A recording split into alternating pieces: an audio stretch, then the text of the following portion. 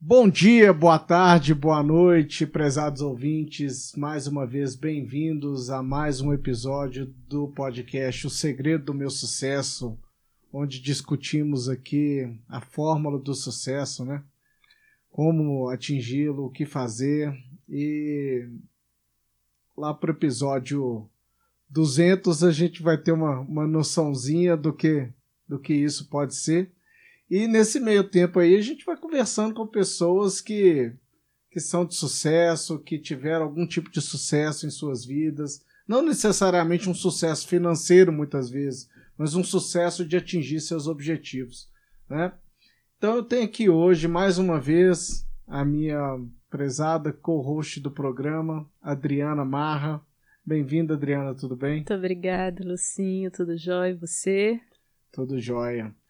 E hoje a gente tem uma presença ilustre aqui, uma pessoa que temos muitos amigos em comum, que a gente foi descobrir, sabia disso? Eu fui descobrir que o Matheus, a gente cresceu no mesmo bairro, a gente não se conhecia, temos vários amigos em comum, mas a gente foi saber recentemente, né?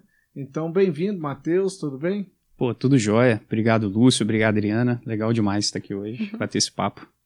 Ah, bacana. O Matheus, hoje ele é CEO da Nux Park, não é isso? Que é uma empresa de estacionamentos. Lá eu falo que eu sou dono mesmo. Não uso CEO não, que é muito chique e tal. Eu vou no prático. É legal. E antes da gente começar a falar com o Matheus aqui hoje, a gente vai falar um pouquinho do estúdio FTS, né? Que a nossa casa aqui de sempre é um estúdio de criação audiovisual, onde a gente consegue criar conteúdo digital aqui de diversas formas, principalmente aqui o nosso forte é o podcast, né, que tem crescido muito aí no Brasil, então a gente tem toda a estrutura necessária para empresas, pessoas em geral, celebridades, criarem seus canais de podcast. Então a gente está à disposição aqui na FTS, que é www.fts.net.br. Pode mandar uma mensagem lá pra gente, falar comigo, ou então no Instagram, @FTSNetBR, tudo junto, que eu vou ter o prazer de atendê-los. E também esse programa é um oferecimento do Instituto BER, que eu vou deixar para Adriana ali falar um pouquinho, né, Adriana? Então, o Instituto BER é uma empresa especializada em desenvolvimento pessoal e comportamental.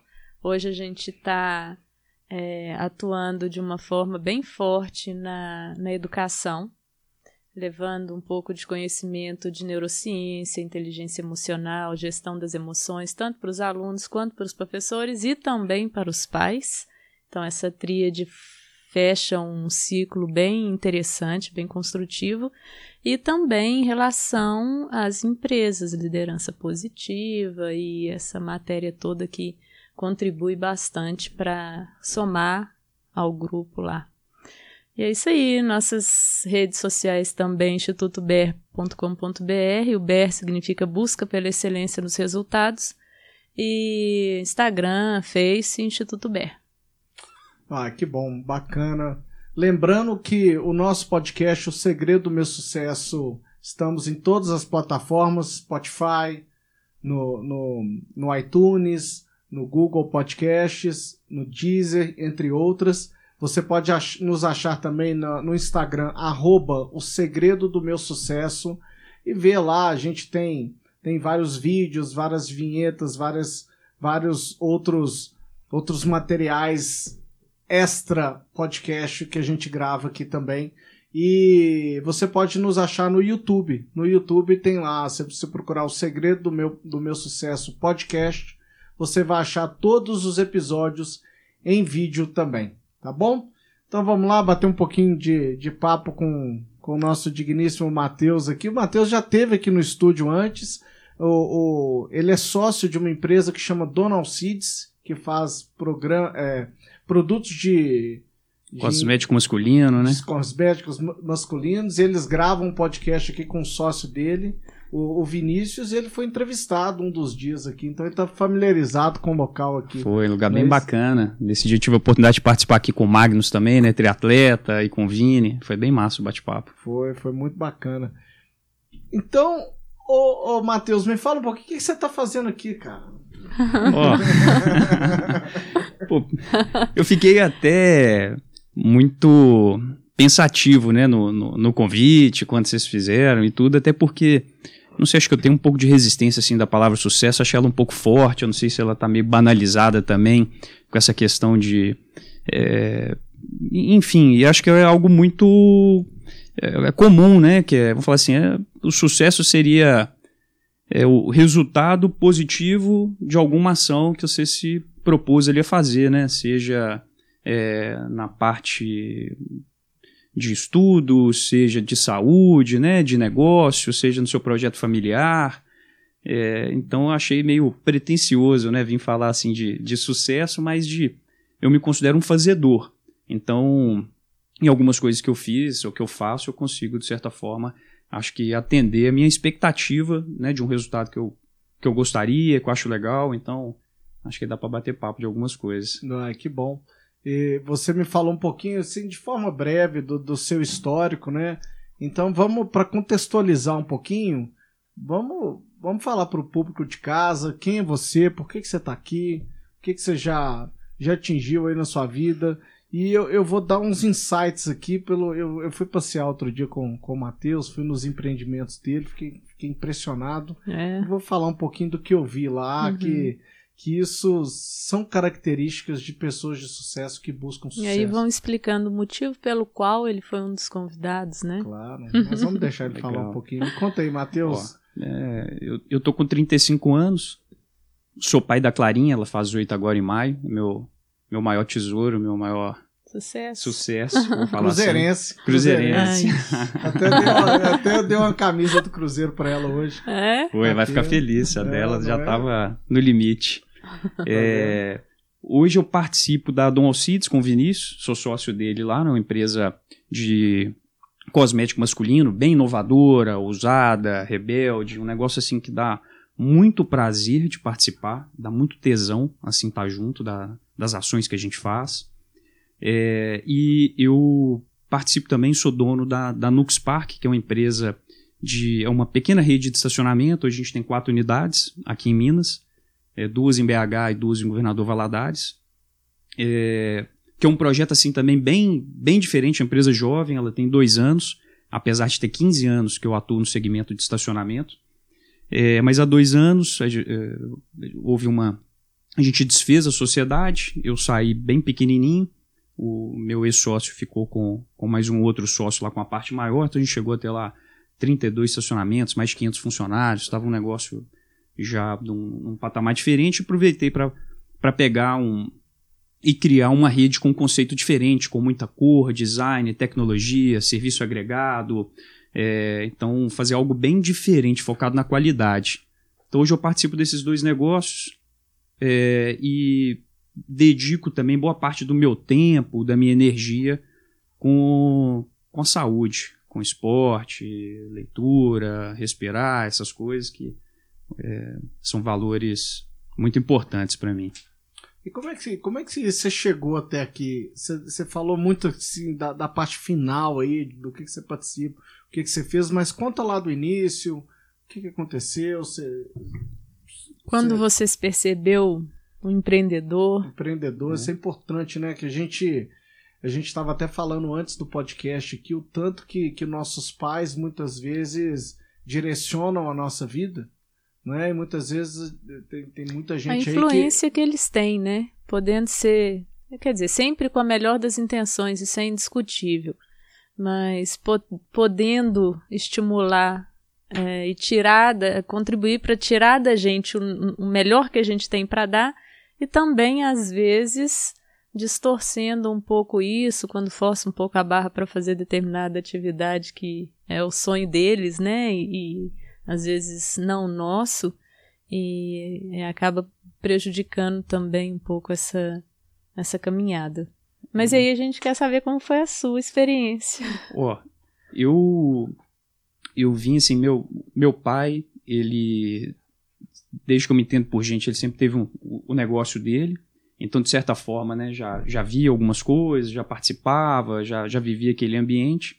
O pai do meu pai também, né, meu avô, ele também já tinha um negócio dele, então isso de família já veio essa questão mais de se virar, de ter algum negócio, de trabalhar ali com um negócio próprio. A minha mãe é funcionária pública. Mas desde novo, eu já me via assim, vendendo um jogo para um primo, para um amigo, uma coisinha. Tá assim, já usei, não quero mais. Aí eu passava para frente, tinha CD que eu vendia para minha irmã, que eu já não escutava mais naquela época. Então, desde novo, já fazia essas catiras, troca-venda. E tinha umas coisas legais também, algumas férias assim na escola. Meu pai levava a gente para a empresa poder trabalhar. A gente ficava lá limpando peça, né, lanchando junto com todo mundo nos horários, então já vivia naquele negócio. Mas, assim, desde novo eu já tinha essa afinidade, né, com o negócio, comprar, vender. E comecei a trabalhar com 14 anos de idade. Meu pai, ele tinha uma pequena rede de postos de combustível. Ele não vivia muito esse negócio, então acaba que ficava mais na nossa mão, assim. Eu trabalhava lá, meu irmão também trabalhava, e tinha um tio que trabalhava com a gente. Eram 3 postos na época. E comecei como office boy e fui crescendo lá dentro da empresa. Com 16 anos já estava no cargo lá de gerente, já estava contratando, demitindo, fazendo promoções, preço, buscando algumas coisas para poder inovar. E seus pais estimulavam essa busca suas, assim, de trabalhar?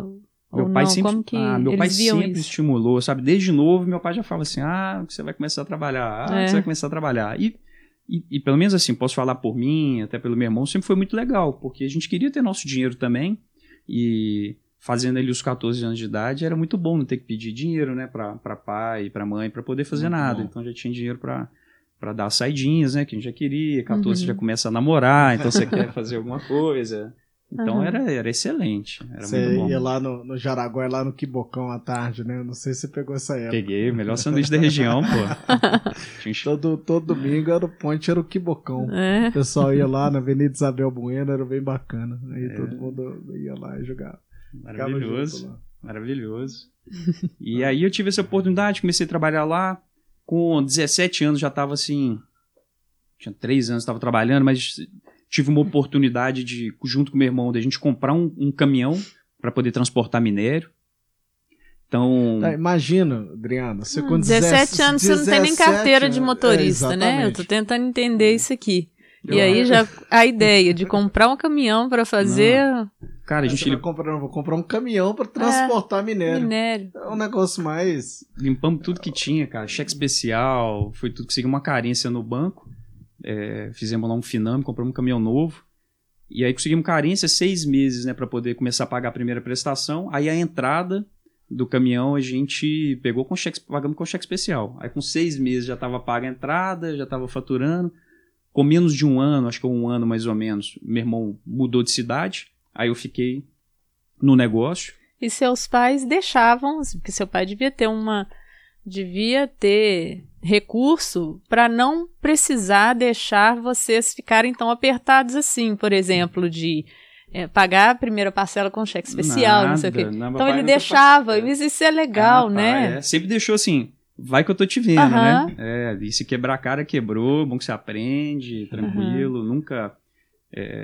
sempre apoiou. Né, respeitou. Porque se ficar resolvendo tudo o tempo inteiro, não deixar passar por esses desafios, não vem o aprendizado, né? Não vem a maturidade. Esse é um negócio até assim legal para os pais ou para tudo, que muitas vezes, né, a gente pega e faz pelos nossos filhos, só que a gente está privando uma ótima oportunidade de ele aprender. Então, assim, a gente está... É até pesado, mas a gente está assim, lesando o filho, porque era para ele fazer e ter aquela oportunidade... E a gente está fazendo por ele, privando ele de aprender. Então, assim, eu tive essa sorte de ir lá em casa, de deixar a gente fazer, de incentivar a fazer. Isso é uma coisa que marcou, assim, lá desde novinho, jogando bola e tal. Aí tava com aquela atitude, às vezes, ali de medo, alguma coisa ali no futebol. Meu pai pegar e me enquadrar e falou, cara, vai, acredita, vamos lá, vai dar certo. Seu time pode perder de 10-0, você pode ser o melhor em campo, dar seu melhor, garra. E acho que foi pegando essa raça, né, para poder empreender no Brasil, né, que é desafiador pra caramba. Empreender já é um desafio, né, no Brasil mais ainda. A gente até falou, não sei se foi com a Bruna, uma fala do CEO da Volkswagen. Foi. Falando que eu não vou lembrar exatamente, mas é alguma coisa assim. Para você empreender, você precisa de X, assim, de capacidade. Para empreender no Brasil, você precisa de 8X. Então, assim, é um desafio bem maior. É na raça mesmo. E é engraçado, né, que empreender no Brasil, você não pode olhar para os números. Se você olhar para os números, você não faz. Os números, a porcentagem de pessoas que têm sucessos nos seus empreendimentos no Brasil é enorme. 90% das empresas não duram 5 anos e vão à falência. Quando vai à falência, e o Brasil ele tem uma particularidade onde que tem uma oferta de crédito muito grande, um crédito caro. A oferta de crédito é muito grande, o crédito é caro. Tanto que o resultado aí são os lucros absurdos dos bancos, né, que existem hoje. E então, no final dos empreendimentos, a chance de você perder tudo que você tem e ainda ficar devendo tudo que você não tem é enorme. Né? Então, acho que tem esse desafio, né, de dinheiro caro, um desafio de complexidade para trabalhar. Então, assim, é muita legislação. Então, não é simples para quem quer trabalhar. Às vezes você fica em dúvida de qual que é a sua obrigação, o que você tem que fazer, porque é tão complexo. Né? Vamos falar assim, tem gente que tem dificuldade para poder escolher qual que é o regime tributário que ela vai ter. A sua empresa é simples, ela é lucro real, ela é lucro presumido, qual que é a diferença de cada um, por que é melhor, por que não encaixa. E isso é vital para o seu negócio. Então, quando eu comecei no posto de gasolina, então, assim, a gente demorou tempo para poder descobrir que a gente estava trabalhando no regime errado e estava pagando muito mais imposto do que era para pagar e prejudicando, né? Se jogar já é difícil, imagina, né? Você ainda jogando no regime errado. Então é mais difícil ainda.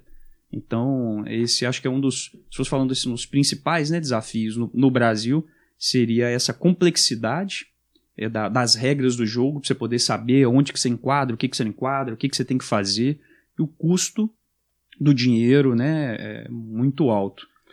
Entendi, mas então vamos voltar lá nos 17 anos, no caminhão de minério, né? E aí, o que aconteceu, Matheus? Cara, explica. No começo estava mil maravilhas, estava bom demais, né? Caminhão novo não quebra, você pode fazer o que você quiser, tá tudo novinho, legal demais. E vocês dirigiam? Como é que era? Não, eu não... Tinha um A gente tinha 2 motoristas na época. Eu trabalhava praticamente 24 horas. E então no primeiro ano foi muito bom. Caminhão novo, na garantia, tudo certo. E a gente estava numa mina que ela era consolidada, então assim, ela tinha toda a estrutura. O caminhão, ele era pesado antes, então você sabia qual que era a tara, e ele era pesado quando saía da mina, é óbvio, e você sabia quando estava transportando. Até aí tudo bem, legal. Aí desativaram essa mina e a gente começou a trabalhar numa mina do lado, mesma empresa e tal, era associada à mesma cooperativa, só que era uma mina nova. Eu hoje, assim, vejo, acho que até de má fé, essa mina não tinha balança para os caminhões. Então, se antes, onde a gente transportava 26 toneladas por viagem, a gente passou a transportar 40 toneladas por viagem. Então, assim, a manutenção do caminhão era diferencial, era turbina, era pneu, ia tudo embora. Então, assim, moía o caminhão. Só que a gente não sabia ali certo. E inventaram uma forma de pagar a gente um valor fixo, independente do que você estava transportando e tal. E aí o caminhão começou a quebrar e quebra. Você perde 2 vezes, né? Você perde porque você deixa de faturar, porque o caminhão está parado, e você gasta com a manutenção. Então, aí isso foi agravando, né? Foi criando uma situação desfavorável, até que chegou um momento e falou, não, tem que parar, porque... Muitas vezes era uma situação onde que você não tinha uma experiência não tinha uma maldade ali do que estava acontecendo, né? Exato. Muito novo, né? Então, assim, nessa virada eu já estava com 18 anos e pouco. Com 19 eu saí do negócio.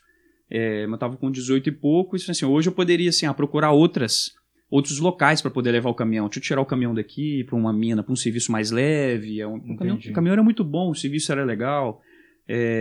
Mas na época eu já tinha saído do posto e já estava começando com estacionamento. Então, assim, não era o meu principal, era um negócio secundário. O caminhão sempre foi secundário.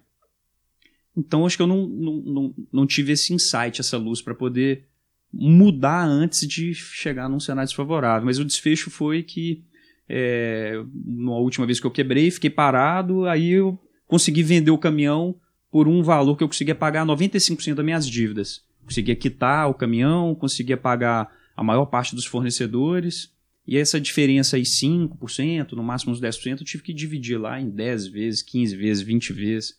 Eu lembro que eu cheguei lá para os fornecedores e falei assim, vim aqui, te devo, quero te pagar, mas eu posso te pagar de 20 vezes, cara. Então você põe juros, faz o que você quiser, mas eu posso te pagar em 20 vezes. Aí o cara, bacana. Bom, senta pau. Aí foi assim, essa experiência com o caminhão. E depois disso, aí você chegou a estudar também, Matheus? Como é que foi?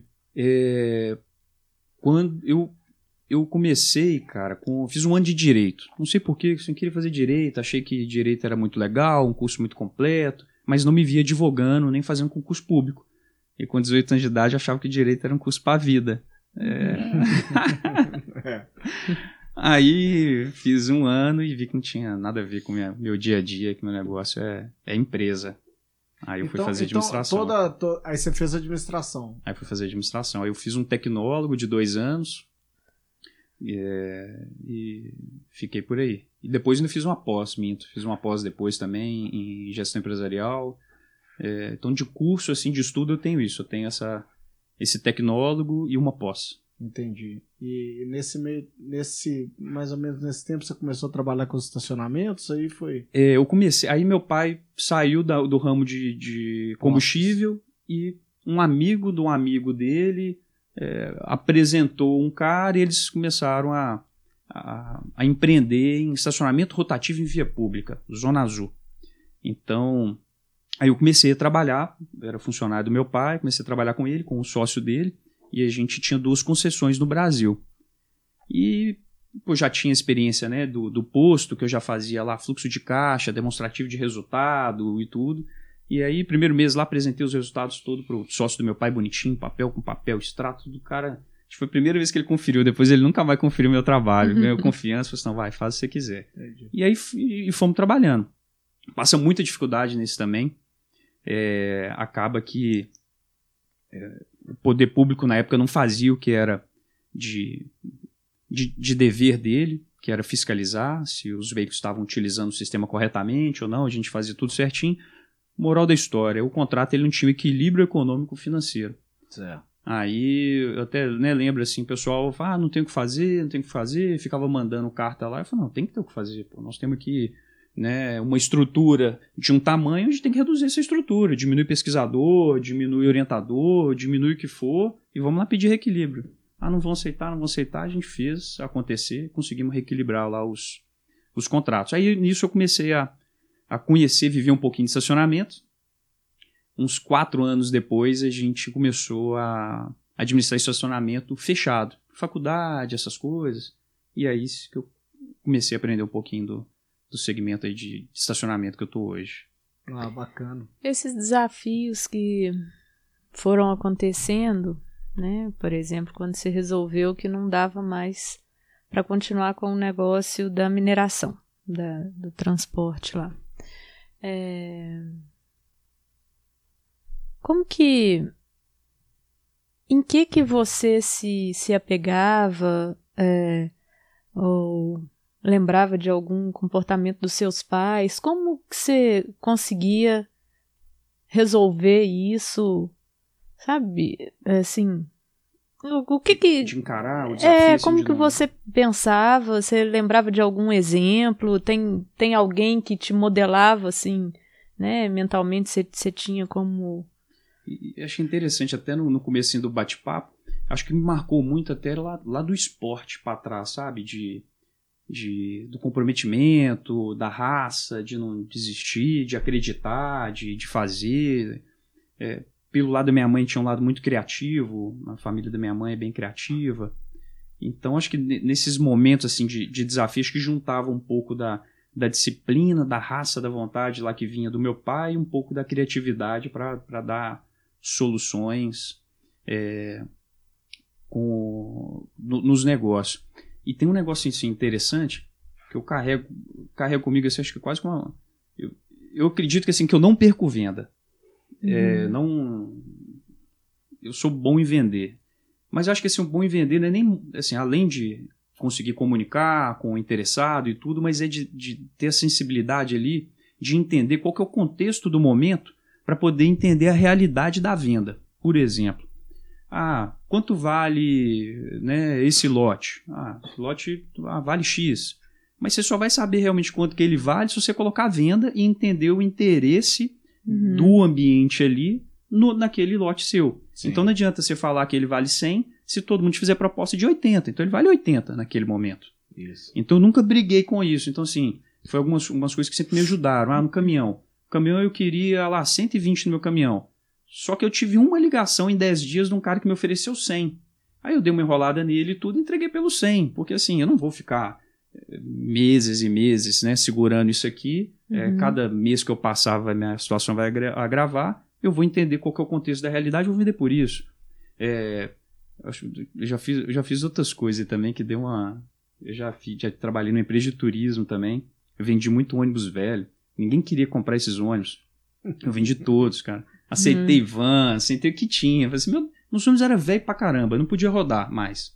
A proposta que ofereceu... Acho que alguém quer por algum valor, né? Exato, é isso aí. Alguém quer por algum valor. Exatamente. Aí tinha essa sensibilidade de poder entender o que tem pro momento. Sim, né? Engraçado, eu tava passeando com a minha filha ali no Bandeirantes.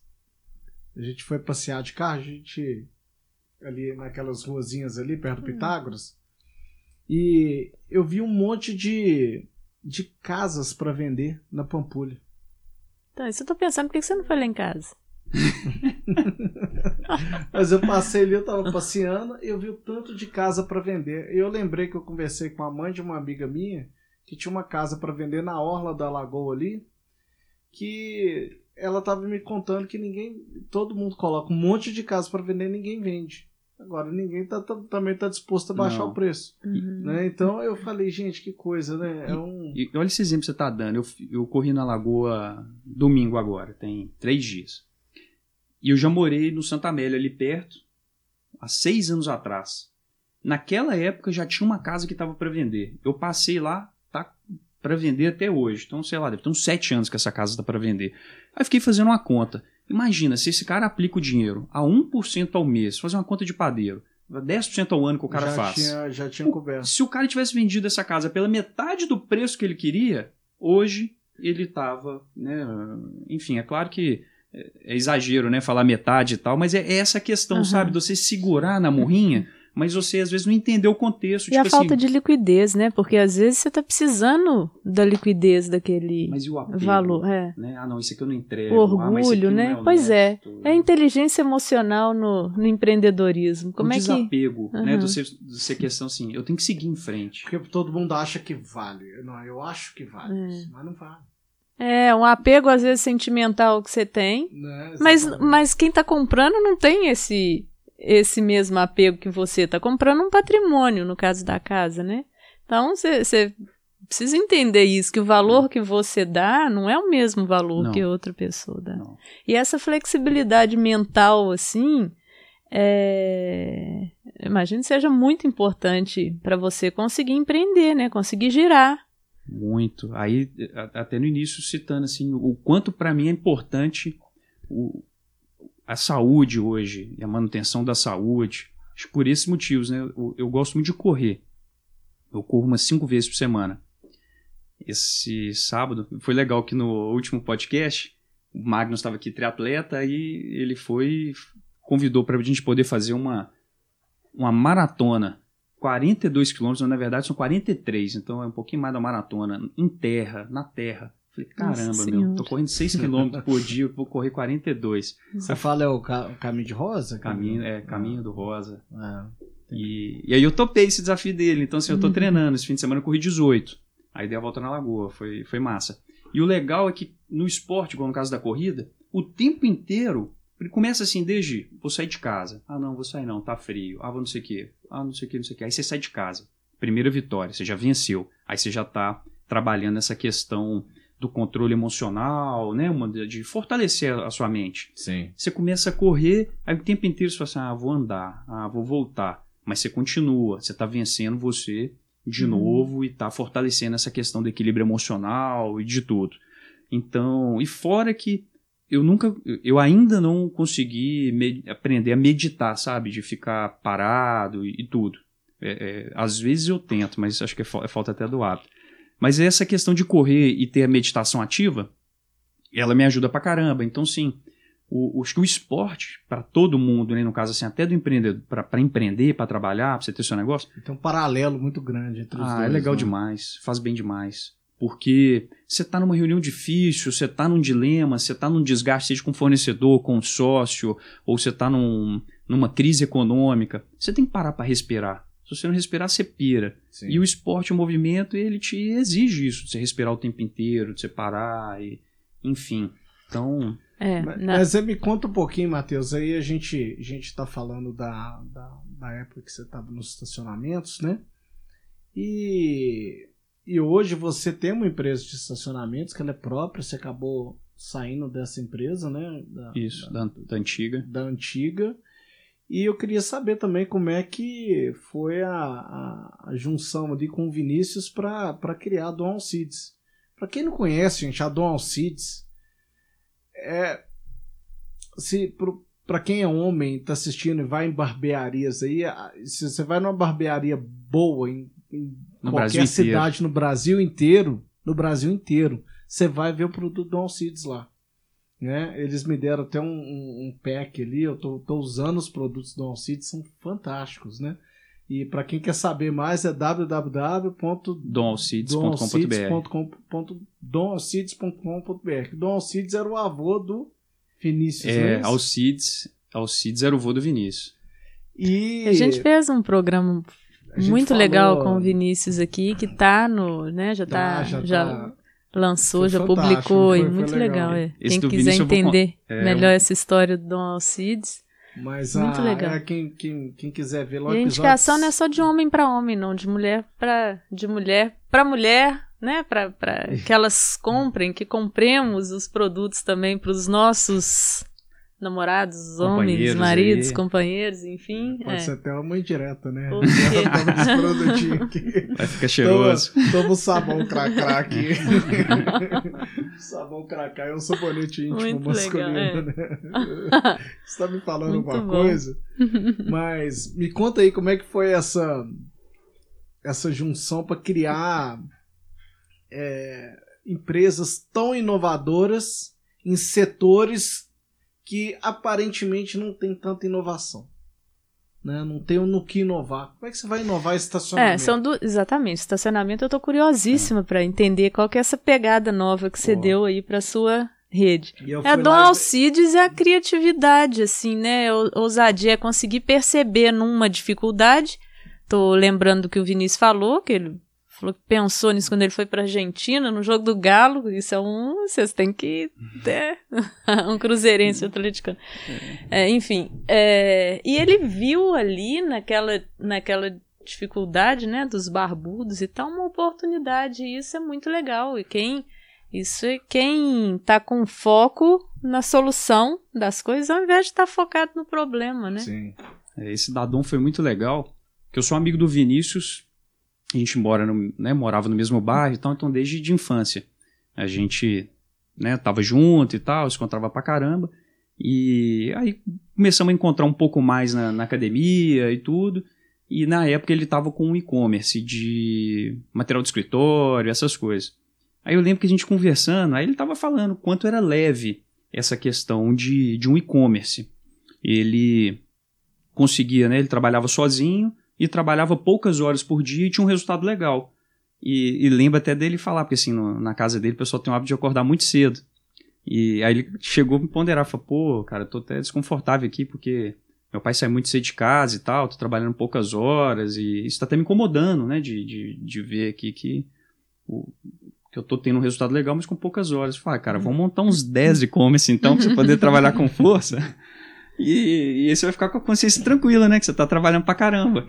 Então vamos montar um e-commerce, vamos vender qualquer coisa, vamos vender suplemento alimentar.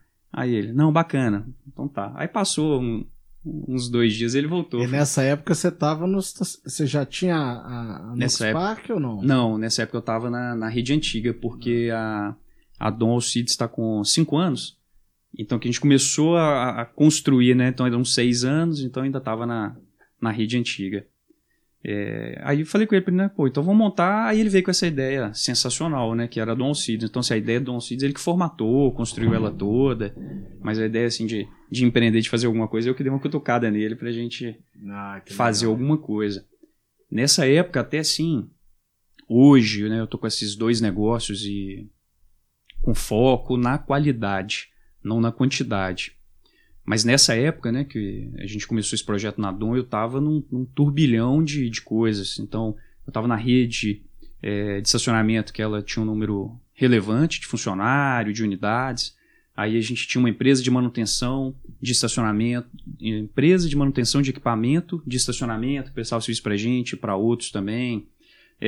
A gente estava com uma empresa de transporte urbano, montando uma empresa de higienização automotiva, uma empresa de terapia do sono, que mais? 3 franquias de empada. E se eu lembrar aqui, vai vir mais coisa. Então, isso tudo ao mesmo tempo, aquela confusão danada, Quantos sabe? aninhos você tinha na época? Uns 28. Então, a gente tinha umas 7 empresas, sabe? E aí, ao longo do tempo, né, foi vendo que erramos pra caramba, né? A lição chega. Aí erramos pra caramba. Por mal. Mas isso é importante demais, né, claro, Lucinho? Porque a gente só aprende com... Fazendo, quer dizer, né? só não, mas assim, a gente aprende muito com erro. A forma de aprendizado, inclusive de retenção de memória, quando a gente aprende com o erro, ela é muito mais fixa, assim, do que quando a gente aprende numa boa. Inclusive, isso é uma das formas que a gente tem trabalhado muito na neurociência, na escola, para que os professores comecem a trabalhar com os alunos o aprendizado a partir do erro. Ao invés de apontar o erro como uma coisa tão negativa, tão pesada, tão ruim como é a educação hoje, mas identificar quando você errou, bacana, que bom que você identificou o que você errou. Agora, o que você precisa fazer para isso se tornar um acerto? Né? E à medida que você vai pensando, você vai construindo, você vai trazendo mais recursos, e aí a experiência é sensacional, muitas vezes essa vivência prévia ela é sensacional, você vai agregando recurso ali e encontra a solução. Quando você encontra a solução, meu amigo, você nunca mais esquece esse caminho. Sim. No Vale do Silício eles trabalham muito assim, né? Valorizando o fracasso. Tem lugares que não permitem que a pessoa agregue um negócio lá se você nunca tiver quebrado. Você nunca quebrou, não? Então, meu amigo, vai quebrar primeiro. Mas é porque o erro muitas vezes traz a dor, né? E a dor, ela machuca. Machuca, mas você aprende. Aí você entende que daquele jeito não dá pra fazer. Tem que ter outra saída. Você vê uma entrevista do Michael Jordan uma vez. Ele falou, pô, Michael Jordan, você tem 30 pontos por jogo, quantas assistências e tudo mais e tal. E... você é o cara que mais acertou. Ele falou, não, na verdade eu sou um dos caras que mais errou. Porque pra eu acertar esse tanto aí, eu tive que errar muito na minha vida. Então você não tá ali no dia a dia, no meu treinamento, pra eu trazer uma perfeição pra esse arremesso aqui, eu tenho que errar. É o suor e a tentativa, né? Exatamente. Mas vamos lá, Matheus, você tava falando da entrada do Dom Alcides, né? Exato. Então, aí tava no momento, né, vivendo esse tanto de projeto, e a Dom virou mais um ainda, né, dentro desses negócios que a gente fazia na época. E E foi muito assertivo, foi muito legal. Né, você comentou, a Dom hoje está muito bem posicionada, sabe? Uma empresa criativa. A gente está com várias parcerias legais, Rolling Stones, Mamonas Assassinas, Narcos, está vindo mais coisa legal aí. Tudo que a gente faz nela, nosso foco é qualidade. Aí volta para a questão da quantidade versus qualidade. É qualidade. A gente não está preocupado em reduzir custo na formulação. A gente quer a melhor performance e depois a gente vai quebrar a cabeça para poder entender como viabilizar aquilo. Qual vai ser a volumetria ideal, como é que nós vamos conseguir posicionar. Mas esses foram alguns dos aprendizados nessa caminhada.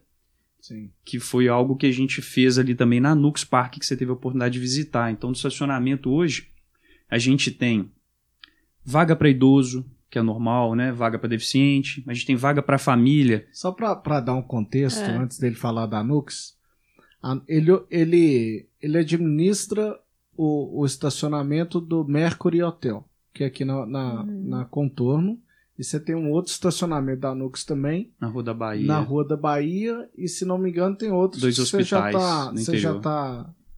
já tá trazendo para a rede também, né? E tá querendo expandir isso para outros estacionamentos. Só que você vai falar um pouquinho da Nux e eu vou falar um pouquinho do que eu percebi quando eu fui lá conhecer. Mas vamos lá. Então, assim, a gente procurou fazer algo diferente em estacionamento, que é tão normal você entrar no estacionamento, muitas das vezes até uma garagem feia, né, nem tão bem iluminada, aquela faixinha amarela e preta, né, meia altura, às vezes, né, funcionários sem uniforme, ou alguns não uniformizados, padrão, mas você tem uma visão mais ou menos ali comum do que é um estacionamento. A vaga que você entra, você não consegue abrir a porta porque não tem espaço para você sair. Sim, tem mesmo, tem umas vagas especiais para carros grandes. Então a gente fez vagas especiais, então, assim, vaga para família, é aquela que você pode abrir as 4 portas, então assim, é uma vaga que ocupa uma vaga e meia, então a gente perdeu vaga para dar esse conforto, mas você está com um menino pequeno. Né? Não, é uma função. Você tem que abrir lá 4, sai menino de um lado, cachorro do outro, mala atrás, então assim, uma vaga mais larga para a família. Uma vagas para caminhonete, que tem dificuldade também, né, do carro ficar exposto. Carro elétrico. Vaga para carro elétrico, para recarregar. Então, assim, é legal porque mesmo, assim, ano passado, acho que o Brasil tinha menos de 1.000 carros elétricos rodando, que é diferente de híbrido, né? Como um carro elétrico, você tem que ligar ele na tomada. O híbrido, ele recarrega ali à medida que ele vai andando. Então, assim, híbrido tem muito, mas elétricos são poucos. Então, o mercado ainda, assim, muito, muito jovem no Brasil, mas é uma forma de diferenciar, né? E de posicionar a Nux como ela quer se posicionar. Então, a gente tem calibrador nas garagens, que é gratuito, que é legal também. Lava-jato. Tem espaço para publicidade. Então, para poder, né, seja empresas do próprio empreendimento que podem divulgar lá ou no entorno, uma forma de rentabilizar, né, de uma forma de gerar receitas acessórias, tecnologia, cor, design, identidade visual, né? Identidade visual, a equipe, sabe, hoje, há 2 anos atrás, quando a gente começou a construir, botar o negócio na prática, aí tem uma parceira que ajuda a gente, né, com a equipe. E ela me falou, cara, para você poder fazer isso tudo, você vai ter que investir na equipe, senão não vai ficar de pé.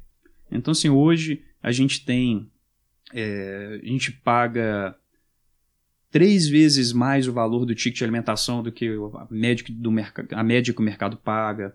A gente tem incentivo de estudo para os nossos funcionários. Então, assim, um garagista, um manobrista, se ele tem menos de um ano de casa, a gente paga até 20% da faculdade dele, ou qualquer outro curso profissionalizante que ele quiser fazer.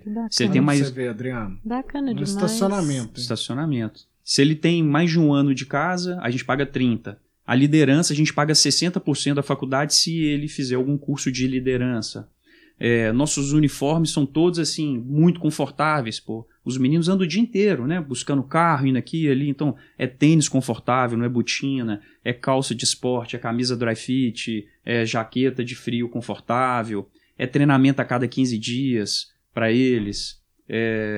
Então, assim, a gente tenta estar o mais próximo possível, todo mês sentar com a turma, bater papo, tomar café, dar resposta para eles, o que está fazendo, o que não está.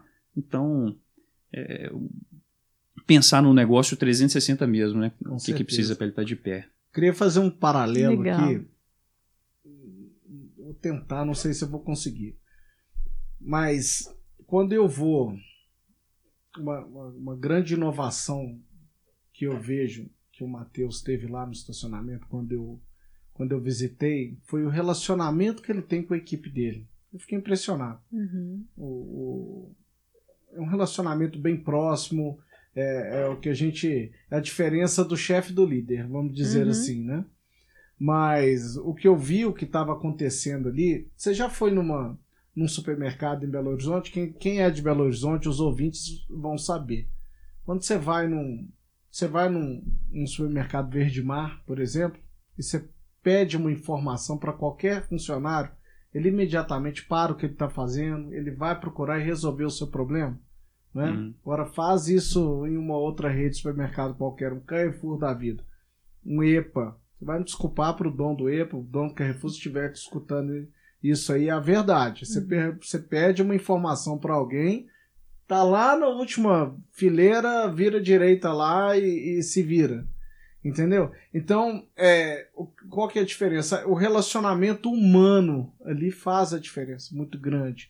E isso vem através de treinamentos, mas vem principalmente através de liderança. O exemplo da liderança é muito importante. Eu vi a liderança. Quando você vai eu vou em outros estacionamentos, cara, muitas vezes com um manobrista ele nem se dá ele não levanta da cadeira para poder te atender. Ele tá vendo o YouTube dele ali, alguma coisa que ele tá sentando, não, para ali, não quero nem saber. Então isso você vai em outros estacionamentos ali aqui em Belo Horizonte, você não vê esse serviço sendo prestado. Entendeu? Sabe o que eu pensei aqui agora? Que assim, como o mercado está muito dinâmico, a concorrência é muito forte, é difícil você fidelizar cliente, né? Mas esse tipo de comportamento, quando você é bem recebido, quando você percebe que um negócio te oferece mais do que o que você esperava, te surpreende positivamente, isso é um ponto de fidelização ao cliente. Claro, porque você quer isso de novo, né? É meio que a ideia do Starbucks, que eles falam que eles não vendem café, eles vendem relacionamento. Por isso que eles têm 17 mil lojas por aí. Mas o que eu tô querendo chegar com isso tudo, que às vezes a maior inovação que o público vê no estacionamento, a cor é bonita, tem a vaga bem demarcada, alguma coisa, mas na minha visão o que eu vi de maior inovação foi o relacionamento que o Matheus tem com a equipe dele, com o negócio dele em si. Né? Isso é legal, igual você citou o exemplo do Verde Mar, e para a nossa equipe, desde o início, né, 2 anos lá na Nux, eu sempre citei o Verde Mar como referência para a gente. Falei, nós não queremos ser supermercados BH, que é enorme, acredito, né? Tá entre lá, sei lá, os 10 maiores varejistas do Brasil, faturando seus 10 bilhões por ano, caramba, tá bem pra caramba. Mas a gente quer qualidade. Então, se você for pegar o Verde Mar, ele, se não me engano, acho que ele é o segundo supermercado do país que tem o maior número de funcionários por metro quadrado de loja. Ou o primeiro. Isso demonstra que ele quer entregar algo diferente para o cliente dele. Mas porque isso é custo para ele. É custo, mas em compensação, ele é o supermercado que mais vende por metro quadrado no Brasil. E se eu não me engano, também é o primeiro ou o segundo. Então, assim, do mesmo jeito que ele investe, ele tem uma quantidade maior de equipe por metro quadrado e ele é a empresa que mais vende por metro quadrado também. Então, o Verde Mar sempre foi uma referência para a gente, ou seja, até rede de shopping, quando a gente pensa em alguma multiplan, é qualidade. Até mesmo por hoje, querer curtir a vida, né, dessa forma, do que ela tem de bom, no meu caso família, saúde, essas coisas que eu acho legal. Então, assim, faz muito sentido você ter qualidade, sabe, nas coisas, não ter volume, aquela correria, vender no quilo. Não é vender no quilo, é na unidade, é qualidade. É muito legal isso. Isso, bem legal. E você aplica isso também na Dual Seeds, né? Exatamente. Na Dual Seeds, ele não é um produto mais barato. Não. É um produto caro. É um produto que... um valor honesto, sabe? Quando a gente olha assim pro que a gente entrega, as parcerias, a gente tem um produto brasileiro com valor honesto, mas se for comparar, assim, tem muitos produtos mais baratos do que ele. Não é o produto mais barato. E essa questão da equipe... Depende dessa comparação, né? Porque, como você falou, em relação ao Verde Mar, tem um investimento, é um custo mais alto de mais funcionários por metro quadrado.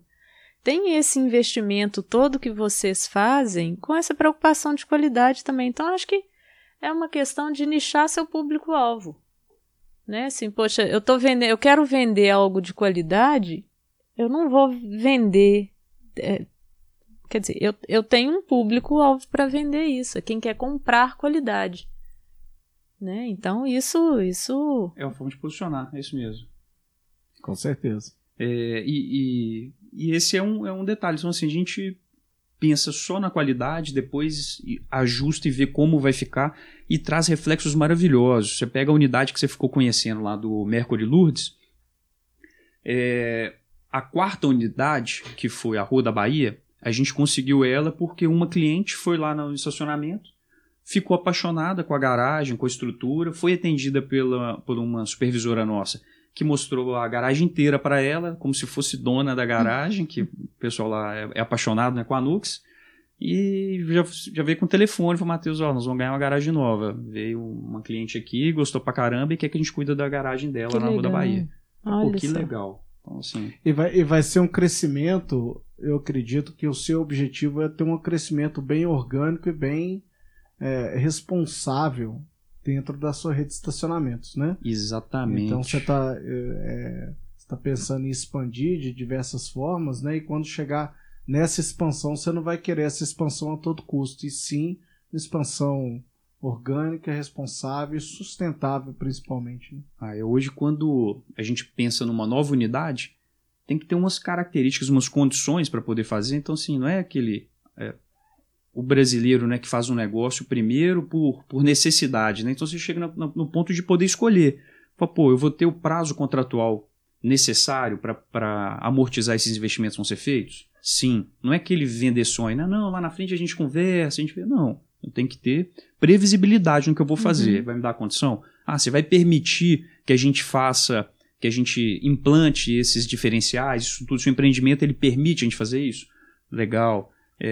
Então tem que ter todo um contexto para poder... É viável economicamente? Bacana. Se não, assim, fazer por fazer, não, tranquilo. Porque negócio tem todo dia. Todo dia tem negócio. Então, assim, o pessoal tem que ficar com isso na mente, que não precisa ter pressa para fazer negócio, não precisa ficar desesperado. Escolhe bem o que você vai fazer, porque você vai ter muitas oportunidades. Então, né, o pessoal fala assim, tem oportunidade só passa uma vez. Eu não acredito nisso, não. Todo dia tem oportunidade, você faz oportunidade. Então, é lógico que dentro do seu negócio tem algumas oportunidades que são maravilhosas, né, que acontecem, que realmente muda o jogo. Mas todo dia tem oportunidade para quem quer ter seu negócio, para quem quer fazer alguma coisa. Estuda, vai tranquilo, vê viabilidade, faz conta, olha direitinho que tem muita coisa legal para fazer. Legal. Queria mudar um pouquinho aqui de marcha na nossa entrevista. A gente fala muito de empreendedorismo, né? Eu queria falar um pouquinho do seu lado pessoal. Porque o sucesso, a gente fala muito de sucesso aqui, mas o sucesso, se você tem um sucesso em um aspecto da sua vida e não tem um sucesso dentro de casa, por exemplo... Impacta, né? Numa coisa e na outra. O impacto é muito grande. Você sempre fica... um lado tá legal, o outro lado não tá, e às vezes o jogo vira pra lá e pra cá. O que é um sucesso dentro de casa, por exemplo? Você que tem uma filha linda, tem uma família e tudo mais, me conta um pouquinho aí. Isso é legal, cara, que você tá colocando assim, né, Lúcio, de enxergar a vida 360 graus. Então você vai olhar a sua família, você vai olhar a sua saúde, você vai olhar a parte de estudo, você vai olhar seu lazer, amizade, hobby, né? Sua espiritualidade, suas finanças, seu trabalho, tentar olhar um pouquinho tudo para que a média, né, como um todo, é claro que vai ter pontos em que você vai estar mais forte ou não, mas para que a média ali realmente você fique de pé, para que você seja saudável. Então, hoje, assim, dentro de casa, o que é saudável para mim, né? O que é sucesso para mim? Pô, sucesso é ter uma relação de confiança com a família, onde você pode ser quem você é, onde você sabe ouvir, onde você sabe respeitar ali uma diferença e o pessoal te aceitar ali também. É ter oportunidade de viver pequenas coisas, no meu caso, assim, com minha filha, sabe? De seja... teve uma vez que ela queria ir pra escola com um biquíni por baixo, porque uma amiguinha dela no dia anterior foi com um sutiã, e ela não tinha sutiã, sabe? E aí ela tava colocando, meu biquíni tava aparecendo, não tava legal, acho que também não ia ficar tão confortável. Eu falei, seu filho, fica tranquila. Era numa segunda, eu falo, na quarta-feira a gente vai olhar um sutiã pra você.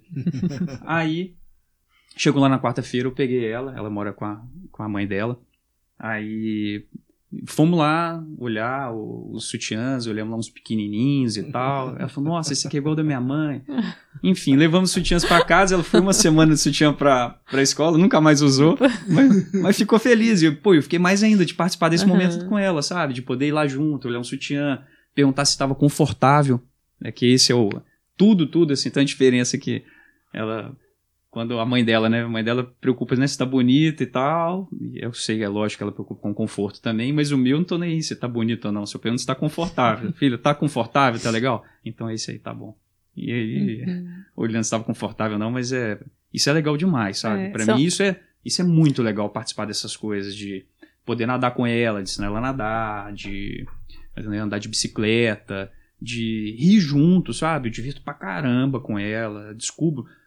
Pra você ter uma ideia, ontem a gente estava nadando e não sei por cargas d'água, perguntei para ela assim, né? Falei, filho, se você fosse um bicho, um animal, qual que você seria? E antes ela tinha perguntado para mim. Aí eu dei 3 exemplos do que eu seria na terra, no ar, ou na terra, água e no ar. E só dei animal bravo. No topo da cadeia alimentar, porque eu queria, né, segurança, eu não queria passar perrengue, ser um tubarão, um leão, ou uma águia, alguma coisa assim. E perguntei pra ela, ela me soltou que ela queria ser um unicórnio.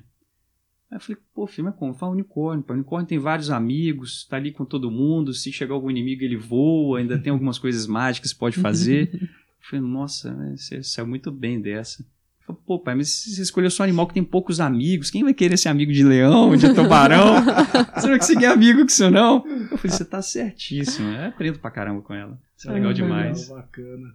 E você traz esse bom relacionamento, eu acredito que você tem ali dentro de casa, tá, no seu trabalho e tudo mais. Isso, às vezes o sucesso é relacionado com a felicidade que você tem com o relacionamento com as pessoas, né? Talvez. E se você não preza por esse bom relacionamento, talvez você vai sempre... Você pode ter um sucesso financeiro, por exemplo, mas você não consegue desfrutar do que isso pode proporcionar. Né? Concorda, Adriano?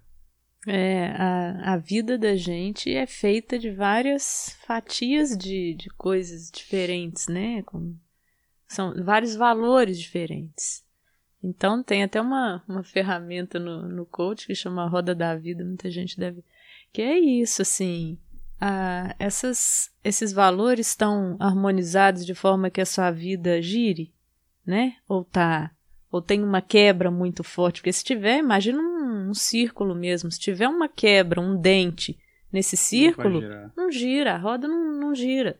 Então, isso que o Matheus estava falando é importantíssimo mesmo. E quando está girando, e quando você está mentalmente presente nesses momentos que são importantes para você, que você valoriza, isso traz valor mesmo para a sua vida.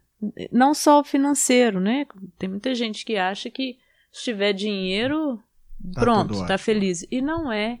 Porque se esses dentes estiverem nas outras áreas, nos outros valores, a roda não gira, você empaca ali, esse bem-estar não aflora. Com certeza. Então, é isso aí. E o que te aguarda para o futuro? Quais são os seus planos, Matheus? O que você vislumbra aí para os próximos anos?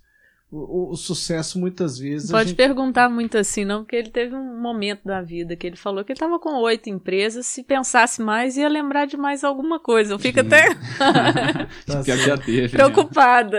Mas é uma questão de... Mas agora ele está buscando, parece que a lição veio, né? Está buscando uma qualidade maior, um crescimento das empresas e tudo mais.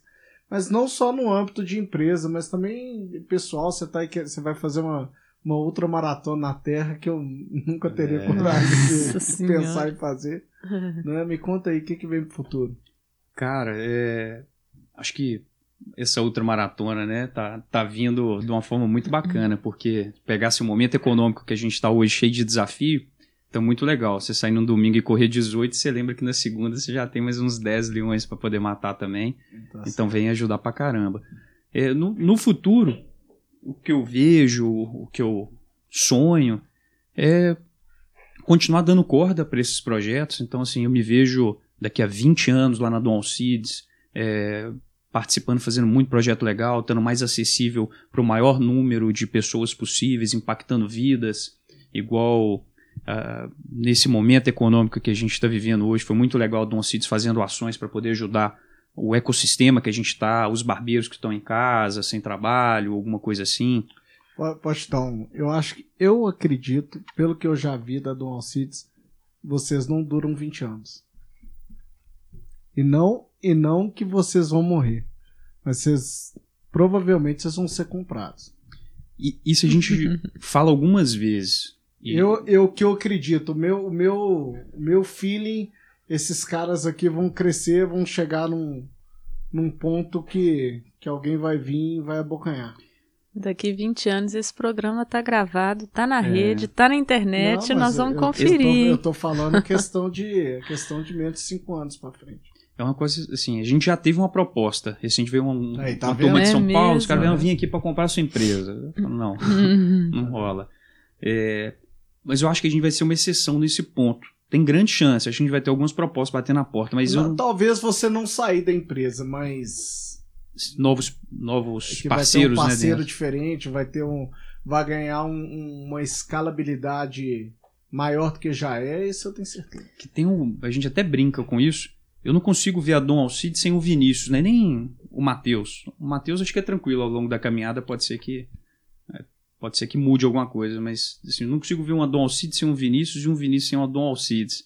Então acho que os dois vão morrer juntos. Entendi. E se eu tiver junto, eu sei que a gente vai divertir pra caramba, porque é muito legal. Você falou sobre essa atenção que vocês deram aí pela Dom Alcides pros barbeiros e tal, né, nesse momento.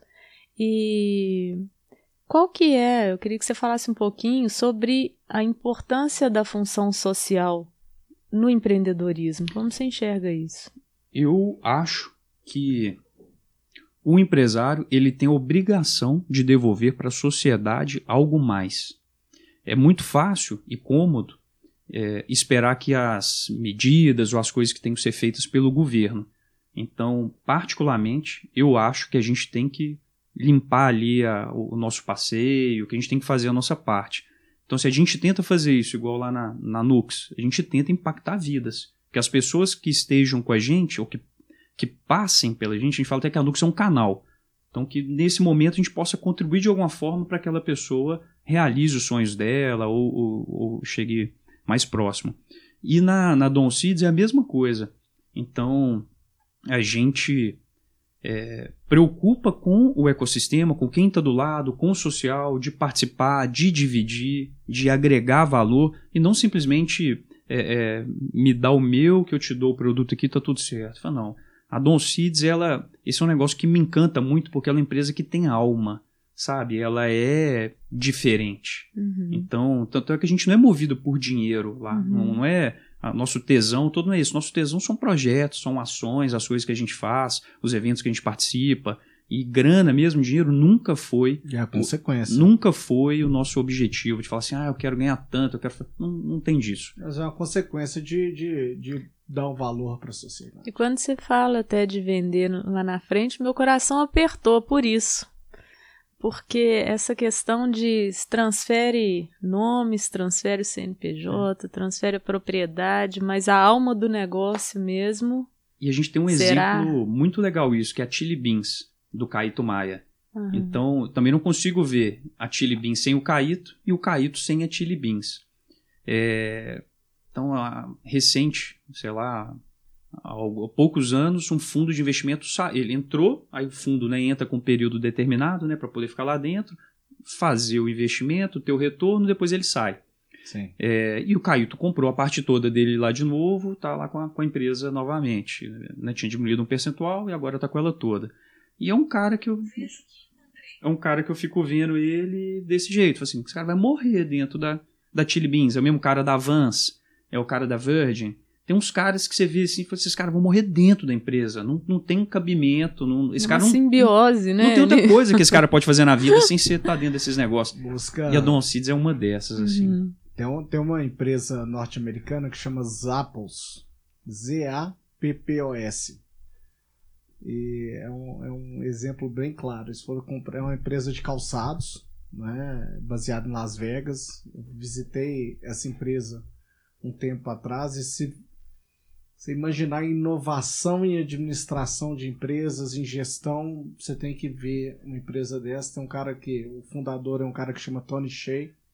Ele criou essa empresa e a Amazon veio comprar a empresa. Comprou por $3 bilhões a Amazon. Ele falou, eu vendo. A única condição que para vocês comprarem é que nada na empresa vai mudar. Ele continuou lá, ele vai morrer lá. Né? Ele é contratado hoje.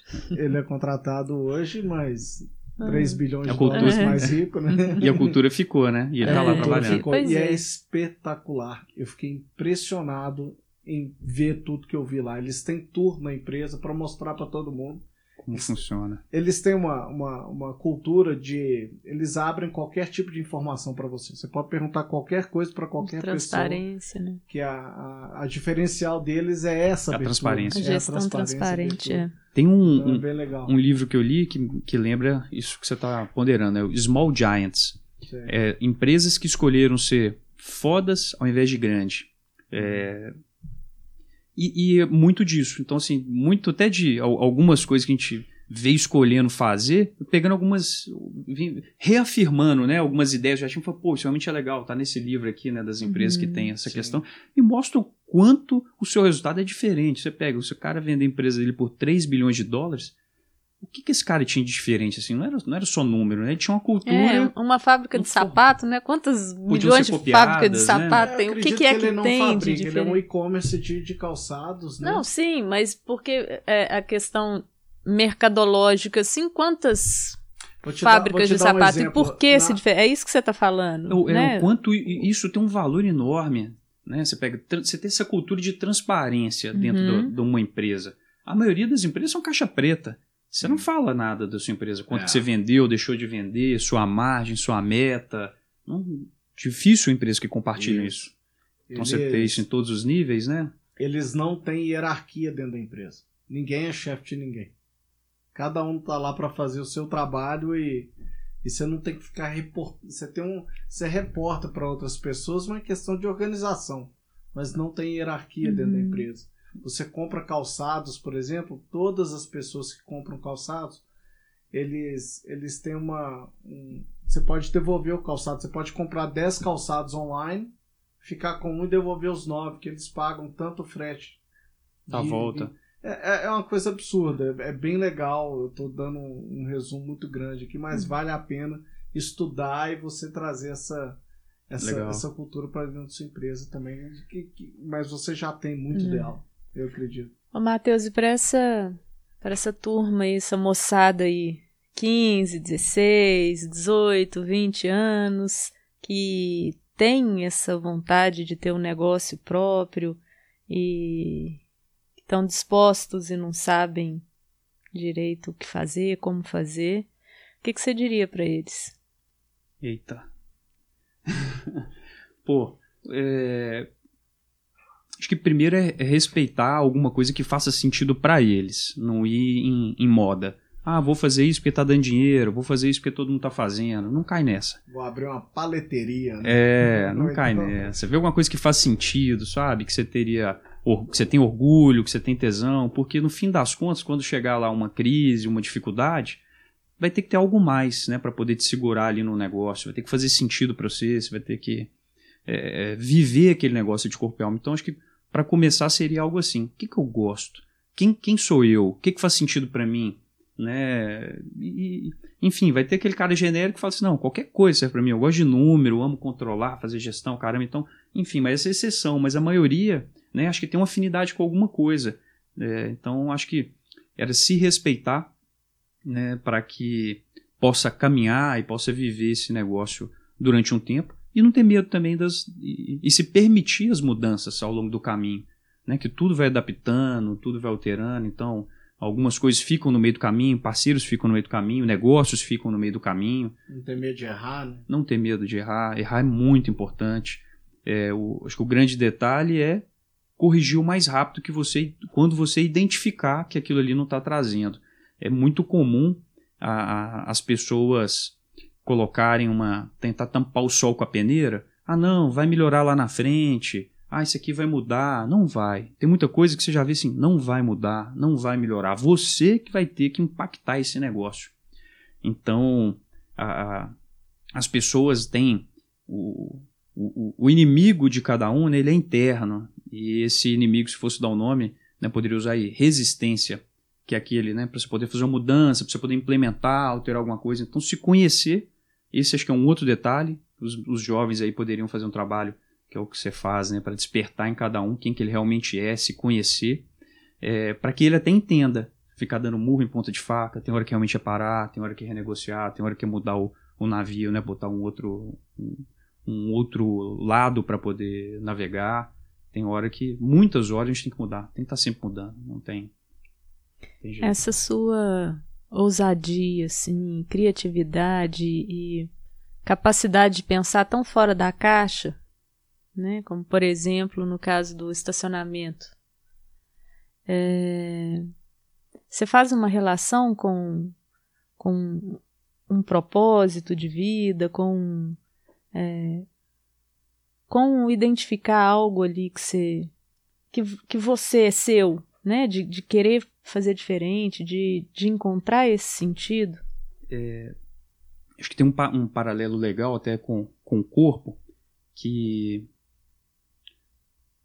uma das regras, né, do universo, a similaridade. Então, assim, se você planta uma bananeira, você está de cabeça para baixo, você está vendo o mundo com outro ponto de vista. Então, um simples movimento desse exercício vai te proporcionar ver o seu negócio com outro ponto de vista.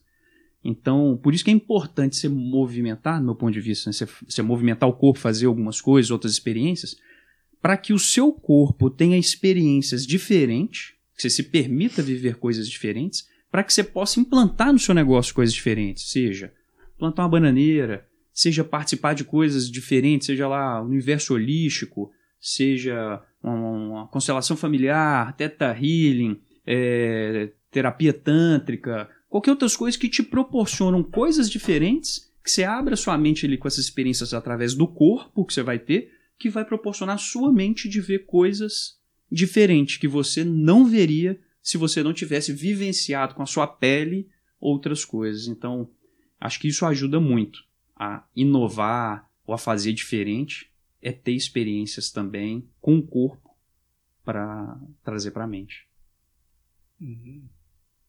Muito tá bom. Aí, Nossa. Peraí que eu ainda estou pensando na resposta dele.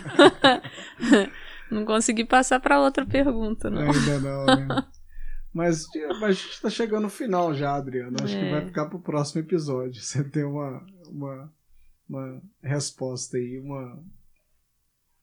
algo em relação ao que ele falou. Né? A gente já está aqui com 1h15 de programa. O tempo passa rápido. Passa rápido. Quando é bom, passa rápido. O tempo é muito relativo, né? Quando você está fazendo uma coisa chata, 5 minutos custa para passar. Quando você está fazendo uma coisa boa, 1h15 passa. Não quer parar, parece, né? 15. Mas foi muito legal. Porque para finalizar, eu queria fazer 2 perguntas para você, Matheus. Primeiro, eu queria saber qual que é o segredo do seu sucesso, né? E a segunda pergunta é você passar para os ouvintes aí algum material, algum livro, algum filme, algo que que serve para te inspirar aí, para quem sabe isso não pode inspirar outros. Né? Legal. Ó, em livros, eu tive 3 livros que eu até li juntos e me ajudaram bastante, mudaram minha vida. Foi o Encantador de Vidas, do Eduardo Moreira, que é um pupilo do Nuno Cobra. Eu já fiz o curso de Educação Financeira com ele, tem esse livro dele, muito legal, se quiser eu te impresso. É muito bacana. O livro do Nuno Cobra, Semente da Vitória, muito legal, que era técnico, né, do Ayrton Senna. Isso.